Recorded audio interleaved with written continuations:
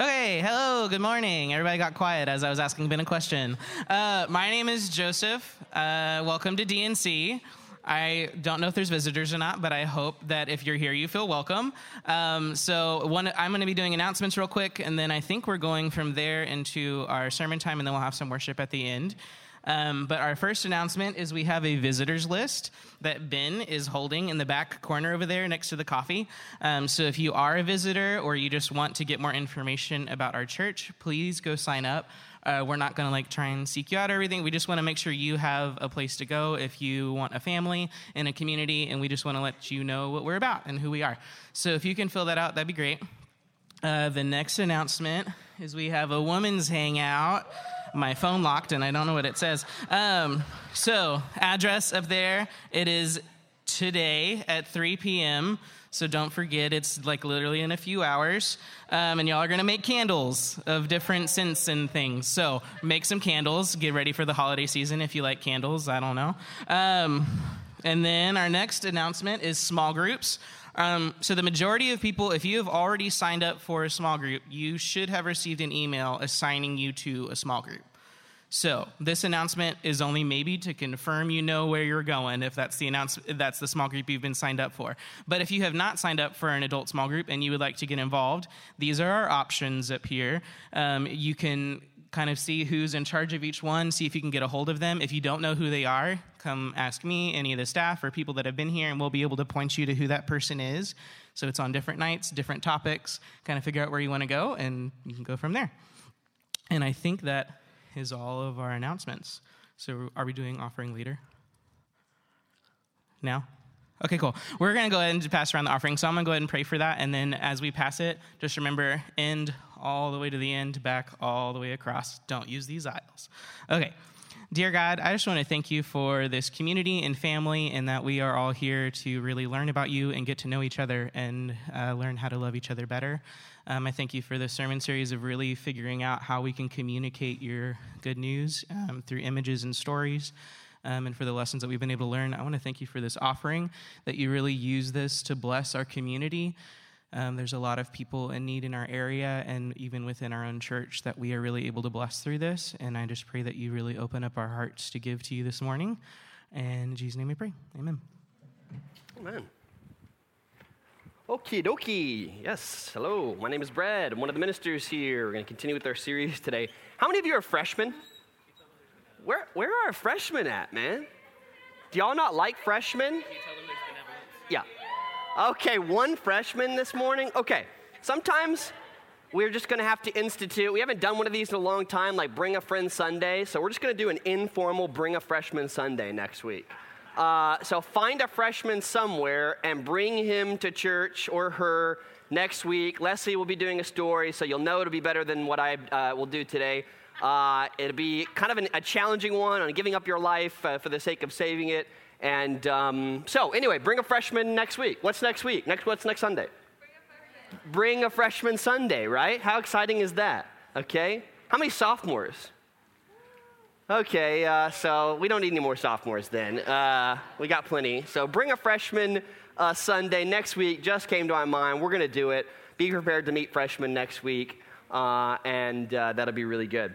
The other thing, too, is that I haven't started announcing this yet.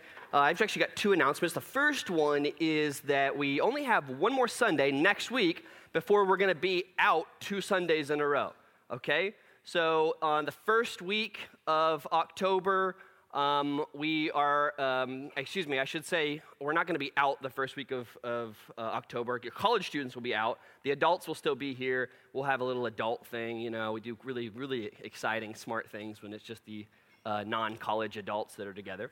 So college students, you have winter camp, fall camp. It's not winter yet, although we all want it to be here as quickly as possible. And then the week after that, we're, you know what? I am making weird announcements.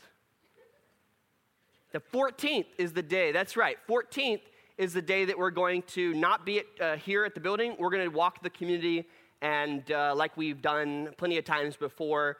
And so we'll meet on Saturday morning over at Riviera, whatever that one's called, elementary. And we will go talk to neighbors, fix things, pray with them, do what we've been doing every month over the summer and once a semester the last year or so. We're going to try to do that every other month. So we'll do it in December. We'll do it October 14th. Yeah? So 2 weeks in a row. For you college students, you'll be gone. The rest of us, it'll just be one. So the 14th, Saturday, we won't be, or Sunday we won't be here. Saturday we'll be at the elementary school. Is that the 14th? 13th is the Saturday. This is what happens when I don't do the announcement slides. I get messed up. I should do that. And then the 7th, you college students will be gone. All right, cool deal. So, yeah, that's going to be rocking and rolling.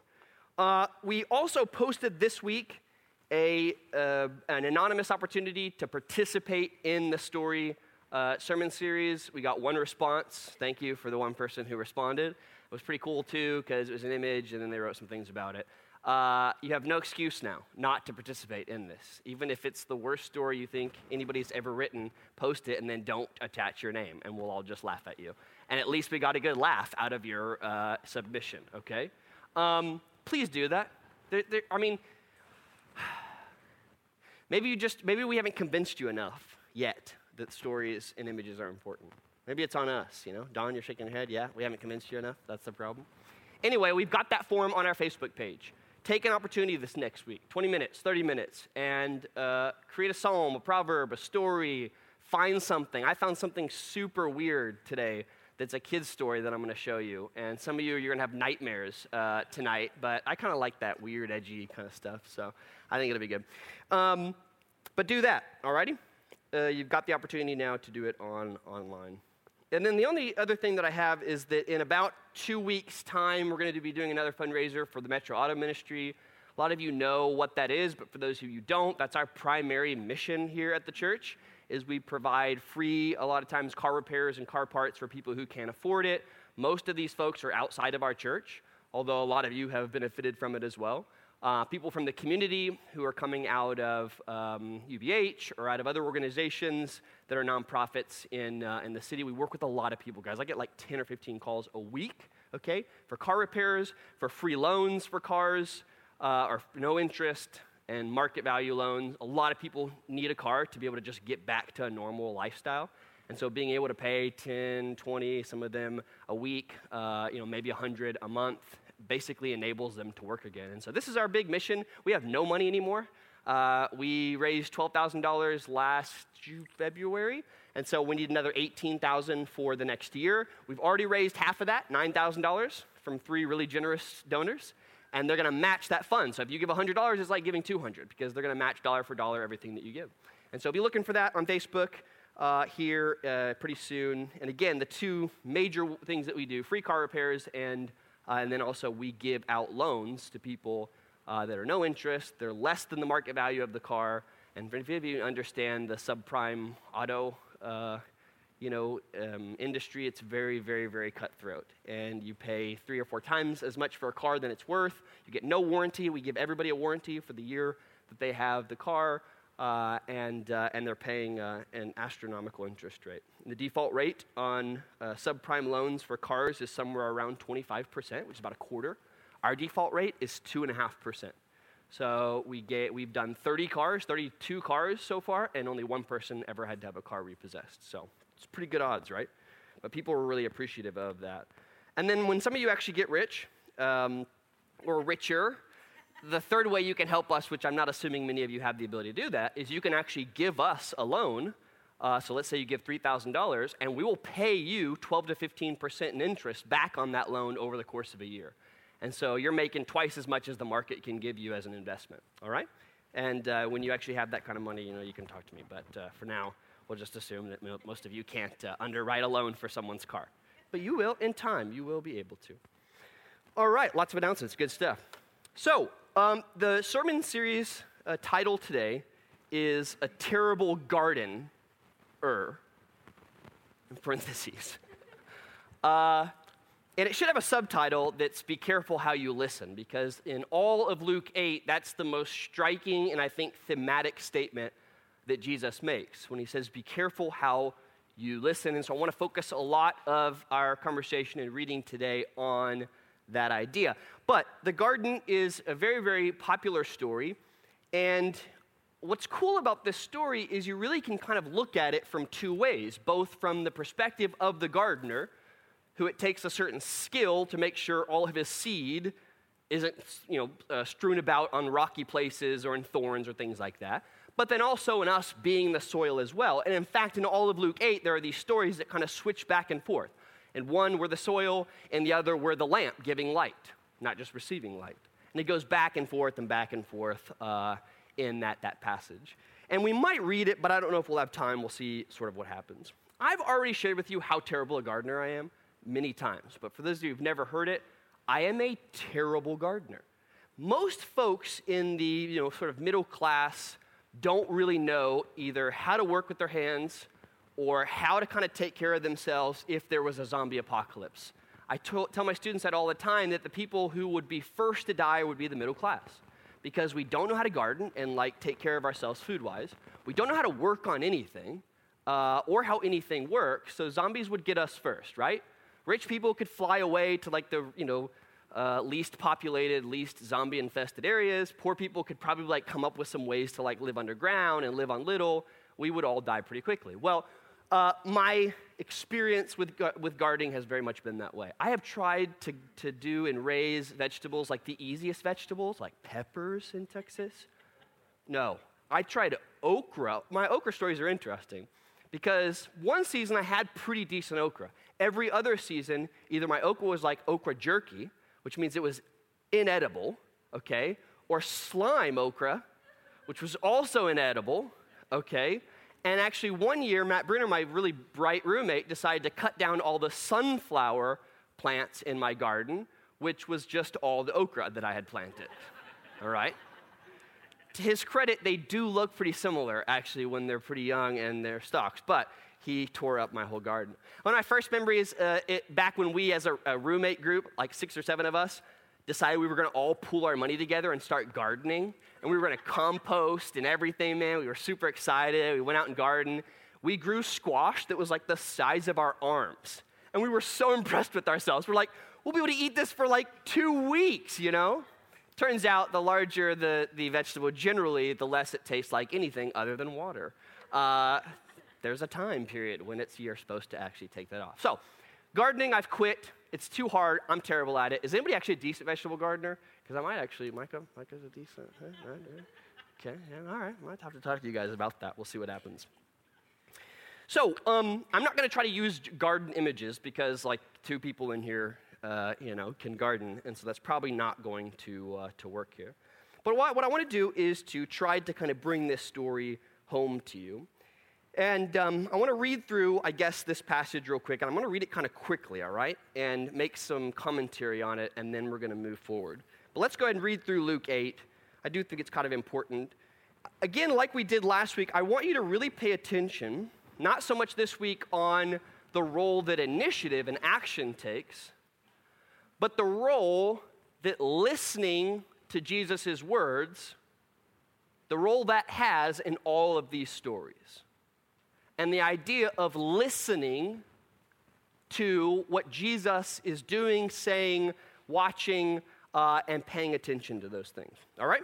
So, after this, Jesus traveled about from one town and village to another, proclaiming the good news of the kingdom of God. 12 were with him. Some also had been cured of evil spirits and diseases.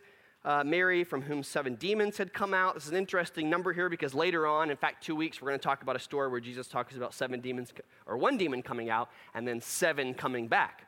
And so it's kind of juxtaposing here that once those demons left, she actually did something about that, was able to move forward and wasn't in a worse situation than when she was in the first place. A lot of scriptures here are going to talk a lot about demonic possession. And again, if you look at and see how much the focus is on Satan communicating certain things to people and keeping them from understanding the word of God. All right, so these women are helping. They're helping to support them out of their own means, which is actually pretty amazing in and of itself. They're working hard so that Jesus can do his ministry. A large crowd was gathering. They were probably also loud. Coming to Jesus from the town after town, he told this parable. A farmer went out to sow a seed. As he was scattering the seed, some fell along the path, was trampled on. Birds of the air ate it up. Some fell on rock. plants withered because they had no moisture. Other seeds fell thorns, grew up with it, and choked the plant. Still other seed fell in good soil, came up and yielded a crop 100 times more than was sown. When he said this, he called out, "He who has ears to hear, let him hear." Okay? He has ears to hear, let him hear. Now, this is not the most difficult story ever, all right? Any gardener would understand, any farmer would understand, yeah, this is sort of happening right now. What Jesus does is he compares this just normal life thing that all of them understood to how people will be in terms of their acceptance or understanding of the kingdom of God. And so in that sense, he connects to them in kind of an amazing way, and yet still people kind of didn't understand the message that he was giving. It took some explanation. His disciples asked him what this parable meant. And again, it's pretty interesting here that you could imagine Jesus just getting up, telling the story, and then kind of only explaining what he meant to his disciples. I mean, just imagine that for a moment. Like, here's this good teacher. He heals all these people. He gets up and tells a story that every farmer would have understood. Yeah, okay, cool. This guy's a little zany, but I guess we'll stick around just because if we touch him, we'll get healed. But this was a weird story, okay? And people just didn't understand it. So where are you going with this? What's happening? It's very important, guys, and particularly as you spend time in scriptural one-on-one, that you, as you're sitting and as you're listening, try your best to pick someone in a story and spend time thinking about the story from their vantage point, okay? This is probably one of the most helpful tools and techniques for really engaging Scripture, is sitting and thinking about you from whatever perspective you want. Don't try to jump around to multiple people. I used to do something super cheesy, and I haven't done this in like 10 years, and I don't care what you think about me. I'm just going to tell you. I had this really wonderful walking path, and so I did all kinds of weird stuff with that walking path. I just loved walking in this path, and it was just so conducive to me being active and really praying and listening. But I would sometimes do a little bit of role play in the passage, with various characters. Now, part of the reason I did that is because I would do it with my kids that I was working with and jam at the same time. I found that they loved the stories if I could assign them roles and they could act out the story as they went. It created a lot of weird ad-lib situations, but that's okay because we could always help them direct them back to what the Scripture is actually saying, not what their ad-lib line was in the moment. And that's actually pretty helpful to teach kids. But anyway, so that's really helpful. So I think it's really important that you do that. So here's this crowd. They've listened to this parable that's duh to them. Okay, yeah, we all know. What are you trying to teach us how to farm? I mean, even the fishermen among them would have understood this farming thing.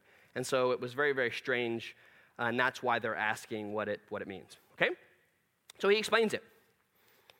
The knowledge of the secrets of the kingdom of God have been given to you, but to others I speak in parables, so that though seeing they may not see, though hearing they may not understand. He references Isaiah 6 here, and this is where Isaiah, that famous passage that we love to sort of gloss over, which is that God sort of gave them an ignorance in their hearing and a lack of vision to see. And then that same passage, Isaiah is saying, God, send me, I'm ready, as Jesus, or God is, basically asking, who's ready to go and send this message to all of Israel. Well, he, before he knew what the message was, said, send me. And then God gives him this message. Tell everybody that though they listen, they're not going to hear, and though they see, they're not going to understand. He's probably thinking in his mind, all right, well, maybe there could be some explanation there, maybe not. And Isaiah does give that message throughout Israel, and this is what he's picking up on here in this section. Okay? This is the meaning of the parable. Seeds the word of God. Those along the path are the ones who hear. The devil comes and takes away the word from their heart, so they cannot believe and be saved. Those on the rocks are the ones who receive the word with joy when they hear it, but have no root. They believe for a while, but in a time of testing, they fall away. Seed that fell among the thorns stands for those who hear it, but go on their way, are choked by life's worries, riches, and pleasures, and they do not mature. But the seed on good soil stands for those with noble heart who hear the word, retain it, and by persevering produce a crop. So, gives this story, kind of talks about how there are these various responses to hearing something, and then people walk away with very different understandings of what's been said. This happens all the time in our relationships, right? And not only does it happen in our interpretation of Scripture, but it happens in our relationships. Two people have a conversation, you ask them what's been said, they go away, tell two very different stories on what's happened. why is it that people have two different stories? Well, there's a lot in that. There's actually a really interesting TED Talk. We'll watch one in just a moment that I think's easier to understand, but where a researcher from Australia, it's the 5 ways to listen better, talks about how most people, when they're listening, they have a filter, right? And that filter determines what it is they're actually going to hear. Walter Lippmann once said, which is a pretty famous journalist, we don't first see, then define. We define first, then see. Same thing with listening. One of the main reasons, as we talk about this a little bit longer, that listening is a process is because most of what we hear when we immediately hear something isn't what's being said to us. I mean, think about that for a moment. It's in relationships. It's in scripture reading. What we hear is not really being said to us. It is our own mind filtering ideas and hearing what we want to hear. It takes a long time to build the habit and process of being a good hearer, being a good listener. And in the scripture, it's no different. It's why Jesus is saying here that it takes a while for that plant to grow, right? So you can kind of think about that, carry that in the back of your mind. So I don't think I'm going to go through the rest of these stories here. I think I'll just allude to them, unless you guys want me to. You're like, I don't really know what I want you to do. You want to go back through these? As you read them this week, did you have a lot of questions and weird thoughts and really want to address, why Jesus decides to send some spirits into some pigs? Poor pigs, right? You're thinking, gosh, they could have gone to the abyss. That sounded like such a better place for them. No, yeah? Some of you are like, I never even read it. I don't even know what's in it. This is like my classes, I ask these questions that seem rhetorical, but in reality, they aren't rhetorical. Do you want me to read the rest of this passage? Might as well. Okay, that's good to go with that. All right, love it. All right, so Jesus' mom and brothers come, say, where is he? He makes this sort of rude comment that, my mothers and brothers are those who do the will of God. Now, when you think about that in the context of this listening here, it's very easy for us to, when we want to hear what we want to hear, use our family as a crutch for that. Now, this is really important, particularly when you're in college. I've watched this over and over again as people, when they heard something they didn't want to hear, run to their parents to hear what they do want to hear and ignore all good advice or scriptural advice for the sake of their parents' advice. Jesus says, I didn't come to bring you together, but to bring a sword, right? To divide in some ways your family. We listen sometimes very selectively and intentionally get back what we want to hear. And Jesus is simply saying, that's not my family first and foremost. My family are those who do the will of God. He's placing them in a really interesting context. And I think that's particularly as people cared a whole lot more about family and its immediate impact on my job, my health, my well-being back then than they would have even today. One day Jesus said to his disciples, let's go over to the other side of the lake. So he got into the boat, set out. As they sailed, he fell asleep. Squall came down in the lake so that the boat was being swamped and they were in great danger. Disciples went and woke him up, which, again, this is pretty interesting.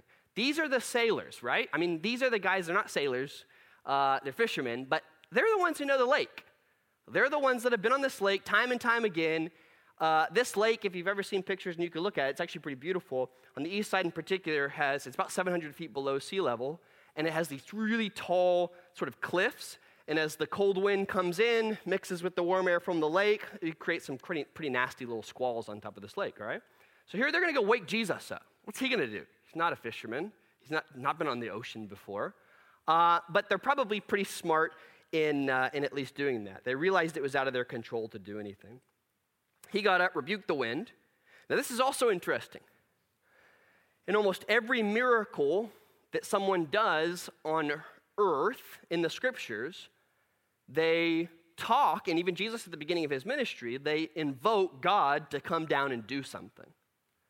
And this is the first time that in their midst, Jesus does something on earth and doesn't invoke God.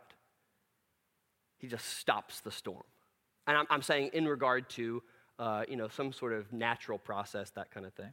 So it's pretty amazing. So this is why they get this response. In fear and amazement, they ask one another, who is this? He commands even the winds and the water, and they obey him. Obviously, they weren't quite at the point where they recognized Jesus for who he said he was. Okay?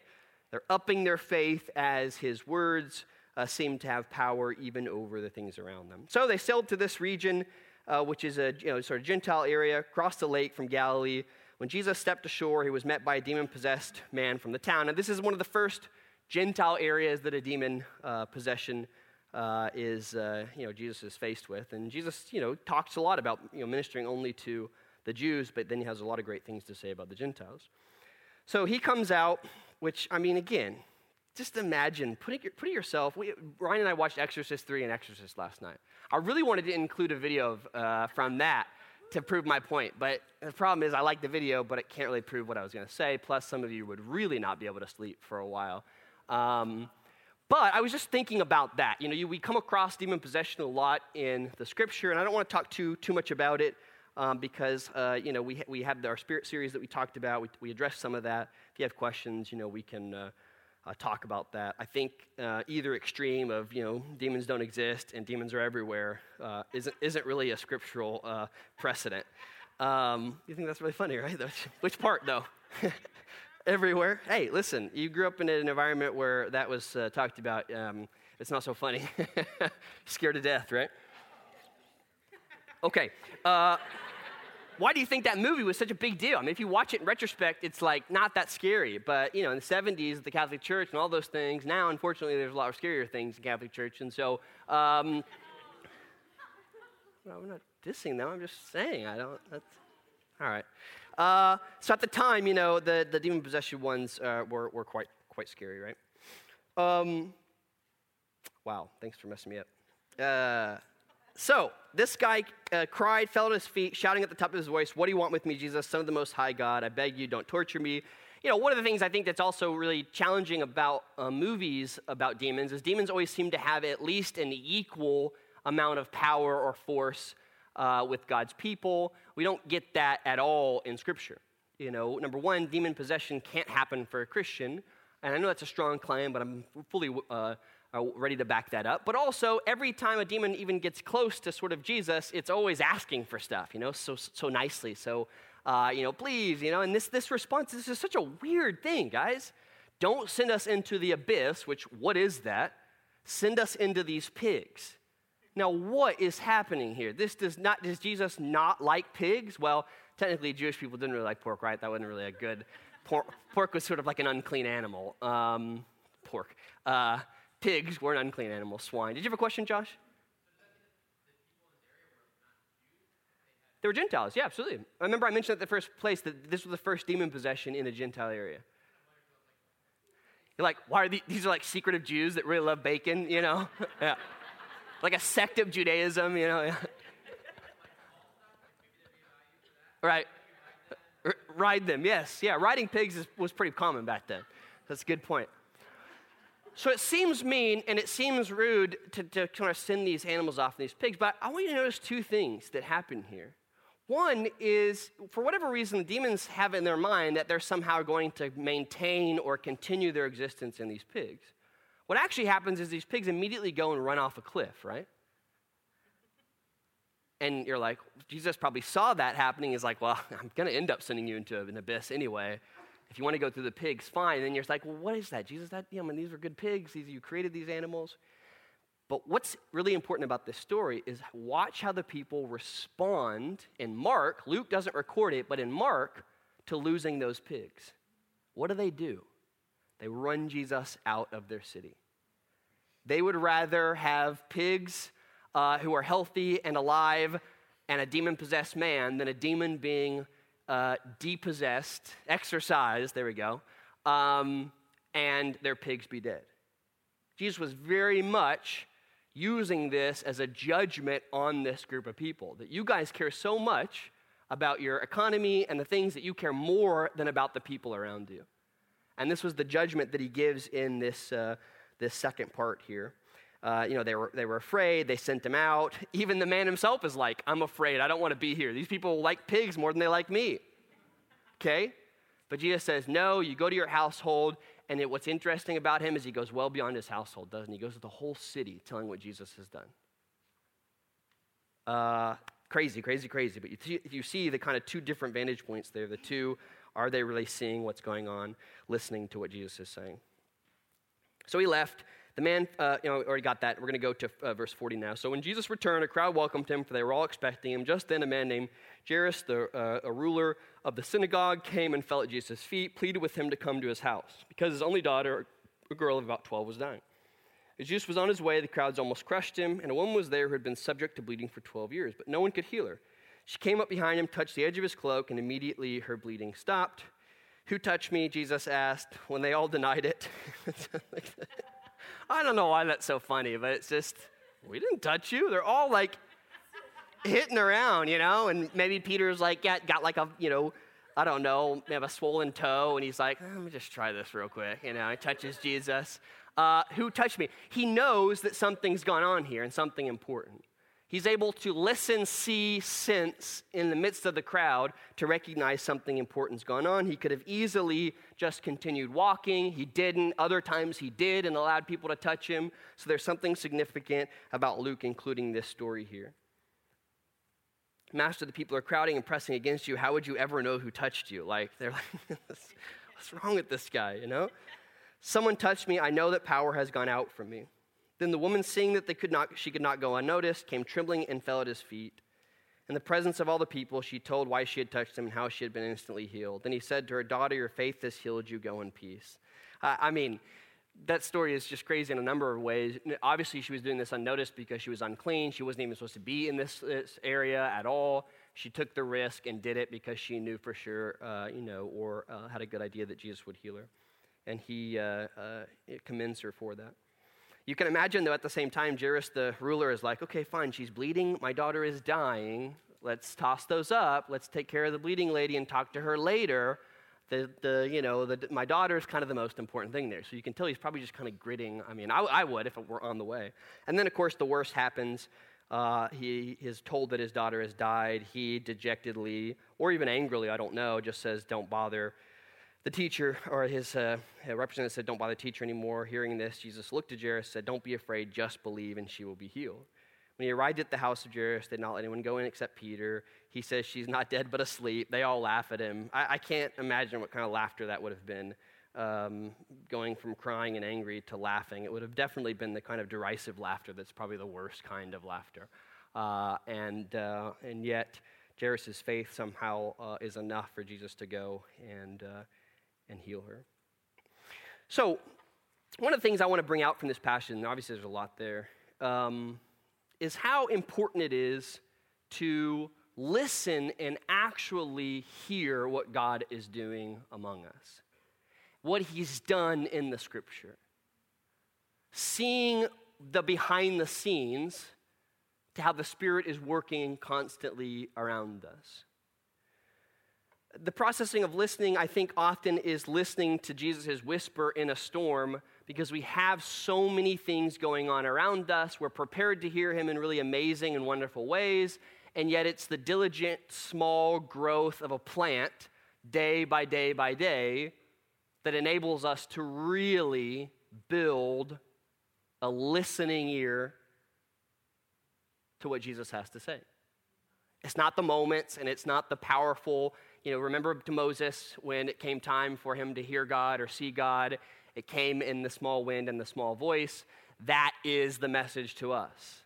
You don't wake up or pursue God, and in a day, all of a sudden, there's a booming voice in even sometimes Christians get into this, I prayed, and then 2 days later, God answered my prayer in this miraculous way. Maybe that conversation you had already 2 or 3 times and just didn't recognize it. But it's in often those mundane things that we always, or that we hear God in the whisper. It's also the same kind of thing as what you see is not always what you get. In the same way, what you hear is not always what's actually happening or your understanding. It's very important to think back to this Isaiah 6 passage. Jesus is not intentionally trying to make people not be able to see him and not be able to understand and hear him. He is simply remarking that when his words are available, most people choose, for whatever reason, not to listen and not to respond. And as Christians, if we're honest, we do this on a daily basis. At our best, we're intentional and we're building a slow ability, a process to be able to really hear God speak, and we're actually listening to him. But if we're honest, most days and weeks go by without really a word from God that we've recognized as being that word from him. This week, they had an assignment in one of the small groups, the anxiety and depression small group. Some of you are doing this now, I think. We did a week early. Where you were to pick a proverb that really, or a psalm that really helps you with anxiety or depression, and then write your own psalm or proverb. So I wanted to read Josh Caperton and my psalm or proverb because it's so good. Just kidding, it's really not. But I'm just trying to give you a variety of different options for things that you could be doing on your own, since you guys are obviously not doing anything yet. Yeah. So his proverb came from Proverbs 3, I think, right, Josh? Josh didn't remember. He just looked up a proverb right before we met and pretended like he had done the work. He just admitted that to me this morning, so I was like, oh, wow, what good insight. And, no. All right, that's fine. That's better than not doing it at all, right? Yeah? Takesia? No. Proverbs 3:5 says, trust in the Lord with all your heart and lean not on your own understanding. Easy enough, right? Proverbs 20. I remember this one being a really, really important verse for me, pretty early on in dealing with my own depression. And it was shared with me by a minister, and it's been memorized. I've been memorizing, it's been in my mind for so long now. I don't think I ever intentionally memorized it. But it just says, the purposes of a person's heart are deep waters, but one who has insight draws them out. Really, really love that. I relate it to this idea of listening because we have so many voices in our head going on, and we're more likely to listen to our own voice than we are to the voices that are coming from the outside, certainly coming from the Scripture, coming from spiritual people, that kind of thing. We have a tendency to do that, and yet these passages talk about listening to Jesus' words above all else. The psalm that we created, I'm pulling it up here. Give me a second. And again, this is a great activity to do in Proverbs or in Psalms, to write your own. Are you critical of others' opinions, but not so much your own? Don't believe everything you think. To a penguin in the tundra, the desert can't be explained. It's with others we see the world. It's with God we understand it. Who are we to question God's character? Thought is good for the mind and soul, but judgment is for God alone. Throw out your premature ideas and replace them with truth and wisdom that has been laid before you. It's with God we understand it. I really like these proverbs that we use because, again, the idea goes back to all of these voices, culling them out, and really hearing from God. So I have two videos for you. One is it's not super disturbing. It's like a sweet, new age little video that is a children's story. Just be glad I didn't share with you Furry Potter, okay, and the Goblet of Cookies, all right? And Crumbledore, who's in the video teaching Cookie Monster how to reach his goal of getting the Goblet of Cookies, okay? It could be worse than this video. I like this video. It's actually based on a really old sort of fairy tale fable that's pretty common, actually, in a lot of cultures, and that's partly why I like it. But it is a kid's video. It's written kind of weird. There's some weird stuff in it. It might haunt you. I don't know. Hopefully, if you just pass the haunting, way that it's presented and listening to the story, you'll be good. And then I'm going to show you one more video, and we'll be good to go from there.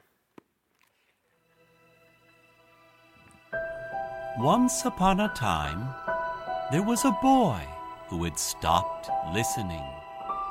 So his ears grew smaller and smaller until at last they finally disappeared. And so, naturally, no one ever thought to tell him a story.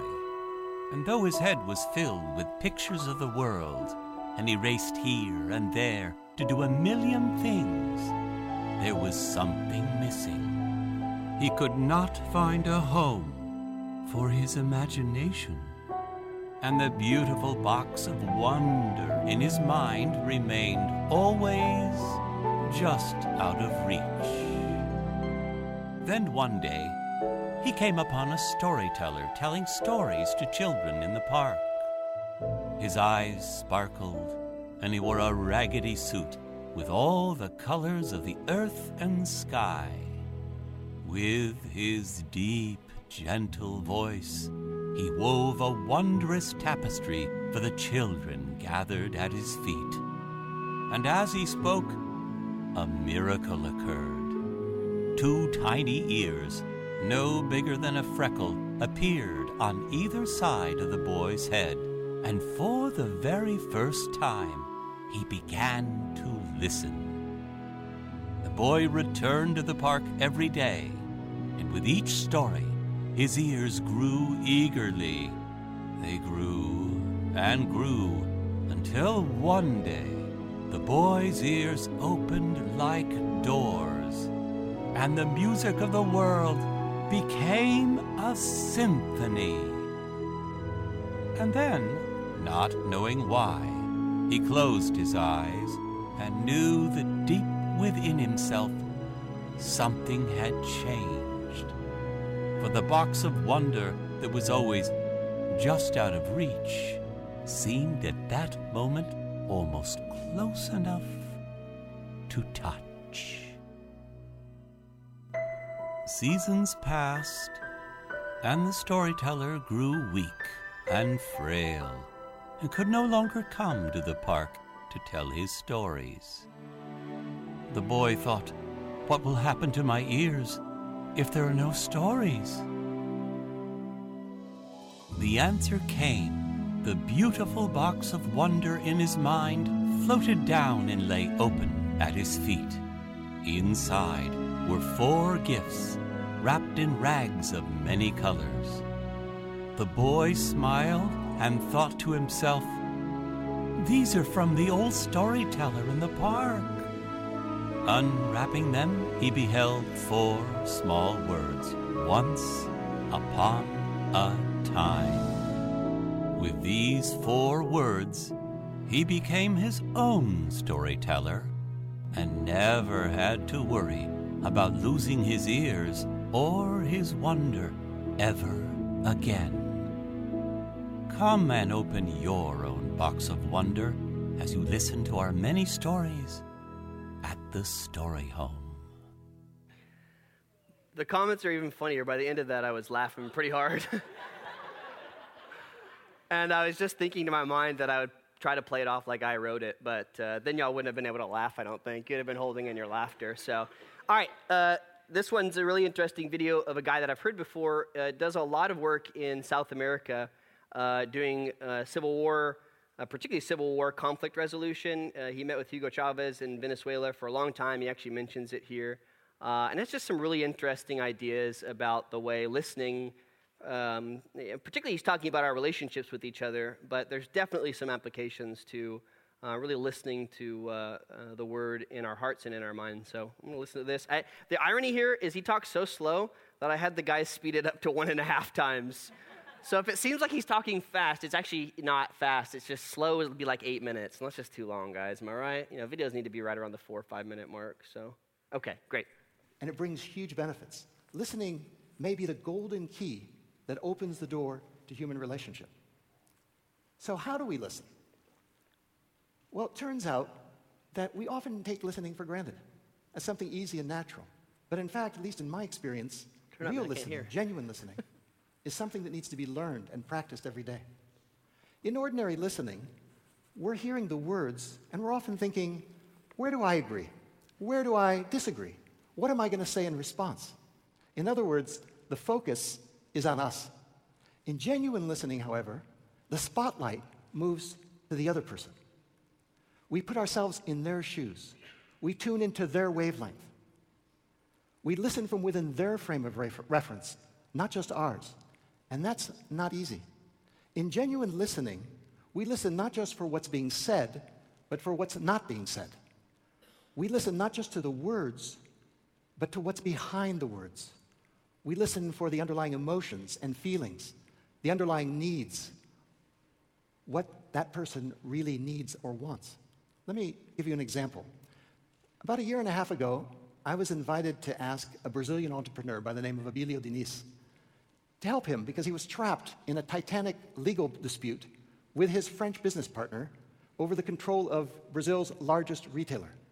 The Financial Times called it perhaps the biggest cross-continental boardroom showdown in recent history. It had gone on for 2.5 years, and it was immensely costly and stressful, not only to both parties, but to their families and the 150,000 employees of the company.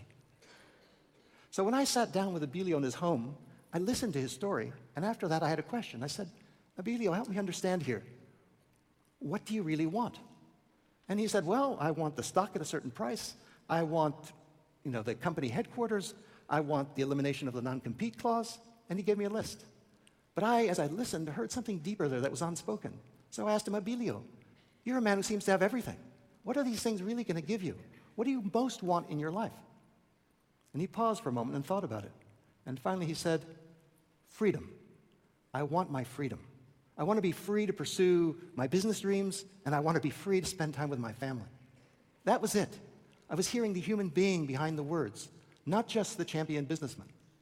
And so once we were clear about his deepest need, then the negotiation itself, while challenging, became a lot easier. And in 4 short days, my colleagues and I, by listening to the other side, were able to take this titanic dispute and resolve it with a settlement that left both sides highly satisfied. As Abilio, who became a friend in the process, later told me, I got everything I wanted, but most importantly, I got my life back. How did that happen? Through the simple power of listening. So if listening is so useful, why isn't everyone doing it? Well, to tell you the truth, it's not so easy. I mean, if I reflect on my own experience for a moment, there are times when I feel like, I'm listening pretty well in my work, only to go home and find out I'm not listening so well to my wife, for example. It's humbling, I can tell you. The real problem in the way, what makes it so hard to listen, is that there's so much going on in our minds, so much noise and distraction, that we don't have the mental and emotional space to be able to truly listen to the other side. So, how do we clear our minds? It may seem odd, but the secret I find is if we want to listen to the other side, we have to learn to listen to ourselves first. When I was sitting there with President Chavez, what really helped me was that just beforehand, I had taken a few moments of quiet just to pay attention to what was going on for me, to listen to myself, to quiet my mind. So when he began shouting, I was ready. I could notice, in fact, that my cheeks were reddening, that my jaw was a little clenched. I felt some fear or some anxiety. And by paying attention to those sensations and emotions, I was able to let them go so that I could then listen truly to President Chavez. So what if, before an important or delicate or sensitive conversation, we took a moment of silence just to tune in, listen to where we are? I believe if we did that, if we listened truly to ourselves first, we would find it a lot easier to listen to others. So the final question is if we listened more, what difference would it make in the world? I believe it would make a huge difference. As in the course of my mediation work, I've personally witnessed the enormous cost of conflict, the broken relationships, the broken families, the stressed out workplaces, the ruinous lawsuits, the senseless wars. And what always strikes me is that the biggest opportunity that we have, actually, is to prevent these conflicts even before they start. How do we do that? It's not easy, but it almost always starts with one simple step: listening. So this is my dream: a listening revolution that can turn this age of communication into an age of listening. In other words, an age of true communication. Imagine for a moment a world in which every child learns to listen at an early age. What if we taught listening in school, like we teach reading, as a core skill? Because after all, listening is how you read people. Imagine a world in which parents learn to listen to their children. What better way, after all, is there for us to teach our children to listen to us than for us to listen to them? What better way for us to show our children that they truly matter? What better way is there to show our love? And as an extra bonus, maybe we'd see happier marriages and fewer divorces as couples learn to listen to each other. Imagine a world in which leaders learned how to listen to their people. What if we chose leaders based on their ability to listen, not just talk? What if listening became the norm in our organizations and not just the exception? What if on radio and TV we had not just talk shows, but listen shows? What if we had not just peace talks, but peace listens? I firmly believe that we get to yes a lot more often. We might not eliminate all conflict, but we would avert a lot of fights and even wars. And everybody would be much better off. And I, very happily, might be out of a job. That's my dream. And while it may seem audacious, it's not that complicated, because listening can be a chain reaction in which each person who is genuinely listened to feels naturally inspired to listen to the next. Listening can be contagious. And so I invite you to start this chain reaction today, right here, right now, in your next conversation with a colleague or a client, a partner or a child, a friend or a stranger. Give them your full attention and listen to the human being behind the words. Because one of the biggest gifts we can give anyone is the gift of being heard. With the simple power of listening now, we can transform our relationships, our families, and our world for the better, ear by ear. Thank you for listening. All right, well, I want to wrap up here real quick by showing you the video again of the boy with the ears. Just kidding. Have you ever heard that story before? Parents telling their kids, if you don't listen, your ears will, you'll lose your ears? Really? Okay. Thanks, Tyrus. Good job. Let me say something, because we haven't really talked a lot about practical, applications to some of these things. But I'll say that for me, the reason I often don't listen to other people and to God as well is it ultimately comes down to pride for me. It's about thinking my ideas are smarter, better, the way that people are talking is below me or uninteresting or whatever else. And if you want to really work on humility, working on being able to be comfortable with who you are in Christ, listening is probably one of the best steps. Now, I want to be clear on something. Just because you're not a talker doesn't mean you're listening. Plenty of you who are not talkers still don't listen. You're either listening to the voices inside your head that say, I'm uninteresting, I shouldn't talk, I'm not, smart enough to be able to have this conversation. That's not listening. That's still your own voice talking. And it's just as much not listening as the person like me who will talk over you. And so this is what Jesus is talking about. He's talking about really being comfortable with ourselves and particularly comfortable with God to be able to truly listen to people. I've always been struck by that quote about how Jesus asked over 350 some odd questions in the scripture. He was constantly setting people up to talk so that he could listen and deal with what was really there. And it's the same way with scripture, guys. It's that listening day in, day out process that helps us distinguish God's voice amongst all of the other things that are going on in our brain. As we take communion now, I'd love for you to share a thought or a response you have to what we've talked about. Maybe an idea you have for something you could create based on this that you could share in the forum, Google, whatever that is. Okay? Lord God, thank you so much for our ability to hear, just as just the natural gift of hearing is amazing. But help us not take that for granted. Through your Spirit, teach us to hear your word clearly and to hear the human behind other people's words, to hear your indelible fingerprints on them and to really take that serious. It sounds pie in the sky, kind of, because listening is so hard, it seems.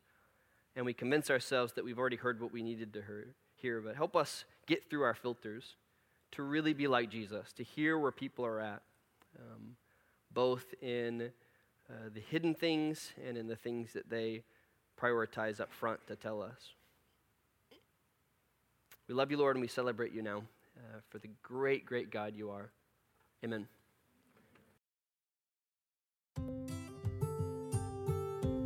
Thanks for joining us for our sermon podcast. We would love for you to join us on Sunday morning or in one of our small groups during the week, and you can get more information about that at dentonnorthchurch.com.